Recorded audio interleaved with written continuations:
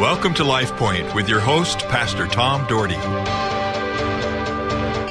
Good morning. Would you pray with me? Our Heavenly Father, thank you for a great day. Another day to serve you. Another day to be a difference maker. Another day to love you so deeply that we will share your love with others. Use us this day in Jesus' name. Amen. Well, I'm still talking about love today. And so I refer to this message title as Compassion Reflects Love. Compassion is a byproduct of love. If you love something, you are normally compassionate about it.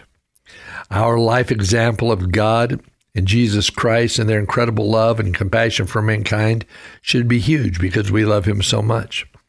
You know, we have passions for many other things in life. You know, we have passions for sports, for fishing. I was with a guy recently that just loved to fish. So we took him out fishing, and I didn't fish because I don't have a passion for fishing.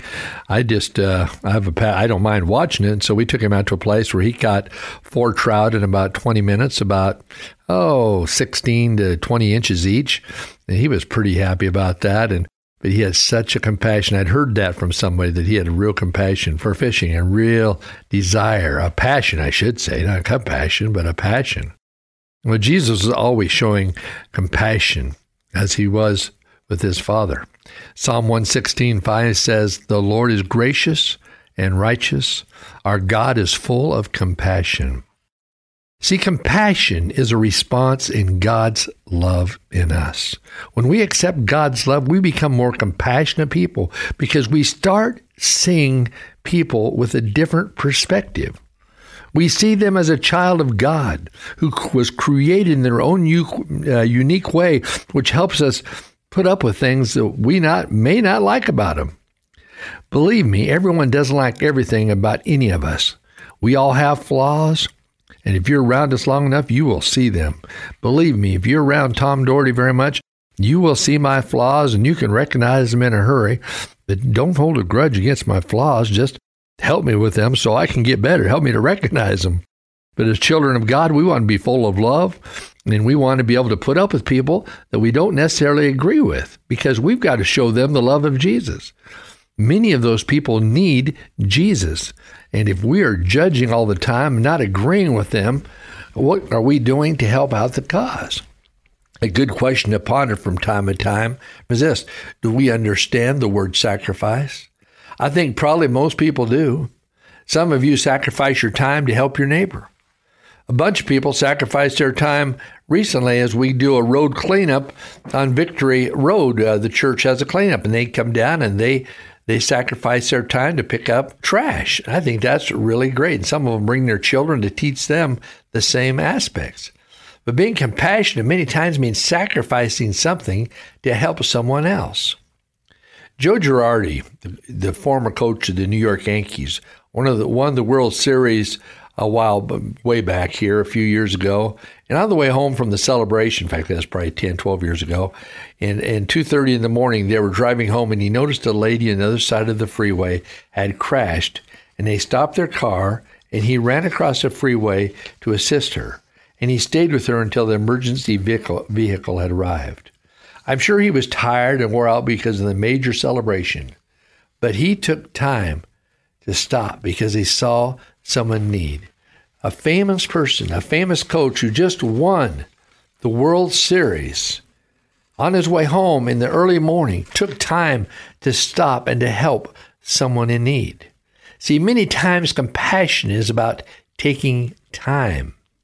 Some of us don't want to give of our time. Jesus took time to heal people and to give them words of encouragement. I'm so proud we have a number of ladies in the church that go down every other week and help at the women's shelter make breakfast for them. Very compassionate people who go the extra mile to touch someone's life. Jesus took time to heal people and to encourage them. I want to do that, and hopefully you want to do that too. You know, true love means action. It means we take action. We can say we love somebody, but the question is, how do we show it, or do we show it? Is it just word talk? Is it just mouth talk?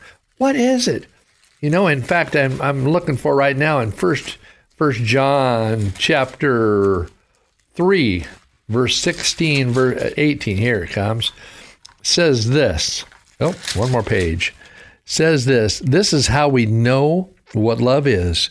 Jesus Christ laid down his life for us, and we ought to lay down our lives for others, brothers and sisters.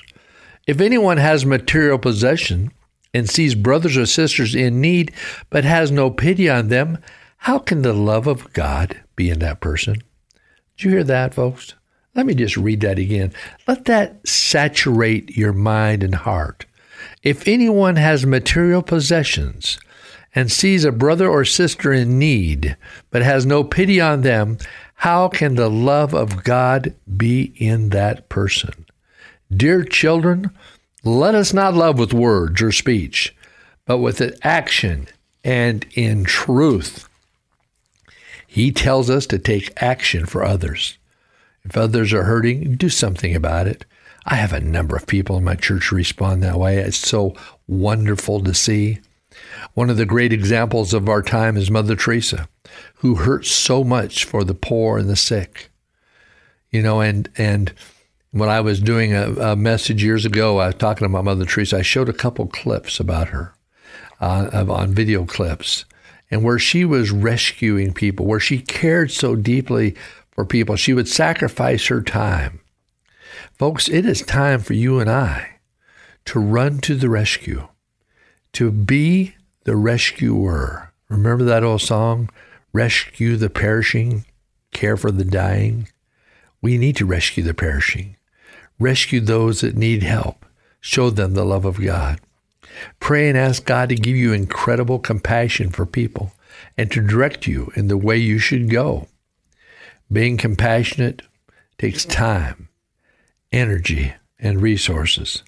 That is exactly why so many do not show compassion, because they are too busy watching over their own lives. They don't want to use their energy for someone else, but they're not about to let loose of their own resources. I've been pretty overwhelmed by my congregation that I pastored for so long, because you hear of a need and many of the people responded. Many of our church responded to needs.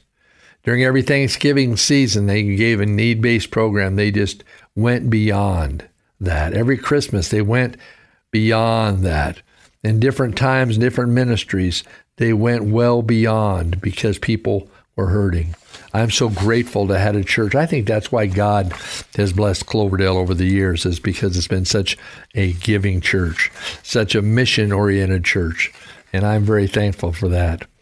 When I think of coming to the rescue and how compassionate people are, I think of a story of Jerry Vargo's sermon about a fifth grade class at Lake Elementary School in Oceanside, California, that had 14 boys that had no hair. Only one, however, had no choice in the matter. Ian O'Gorman was undergoing chemotherapy for lymphoma, and all his hair was falling out. So he had to shave his head. But then his 13 classmates shaved their head too, so Ewan would not feel out of place. 10-year-old Kyle Hanslick started it all. He talked to some other boys, and before long, they all trekked to the barbershop. The last thing he would want to do is not to fit in, Kyle said. We just wanted to make him feel better. Ian's father, Sean, choked back tears as he talked about what the boys had done. He said simply, it's hard to put a word into it. But Galatians chapter 6, verse 2 says this, carry each other's burdens, and in this way you will fulfill the law of Christ. I hope you have a desire to fulfill those things that make a difference in others' lives. We must have an inward drive to love those in need. Replace those things in your life with love that is taking over. Sometimes things take over and when love is set back. Add love to your daily life. Isaiah 30 says, yet the Lord longs to be gracious to you. He rises to show you compassion, for the Lord is a God of justice. Blessed are those who wait for him. When we wait on the Lord, he will push us to reach out. He is interested in us having an active faith, not just a faith that sounds good. You know, like Mother Teresa, she just took action. I have a friend of mine spent 2 weeks with Mother Teresa and spoke. He said she couldn't say enough about her. It's amazing watching her. She had such huge compassion for the hurting and the diseased. She cared so deeply for them. She would pray for them and cry with them. She was the real deal. When you hear about Mother Teresa, she was the real deal. What do you expect to achieve in a lifetime? You know, how would we respond to such a question if we were asked how are we going to respond to people? You know, and some people say, well, I just want to take care of myself and my family. I have nothing left in my tank. If that is your answer, then I pray you'd go to the Lord to refuel your tank for him. Someone must help the poor and downcast. Who would that be? Who might that be? What causes our emotion to respond to needs?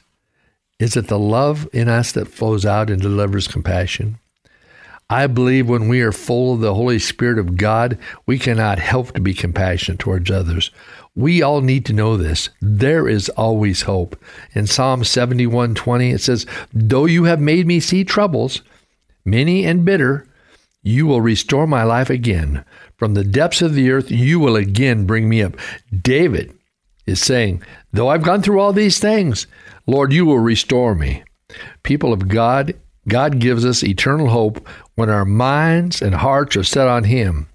I want to close today, and I want you to understand the importance of listening and reflecting on God. Are you giving him your all? Are you listening to him? Are you responding to him? Are you being compassionate? God loves you, and he wants to use our love to help others. LifePoint is a ministry of the Cloverdale Church of God.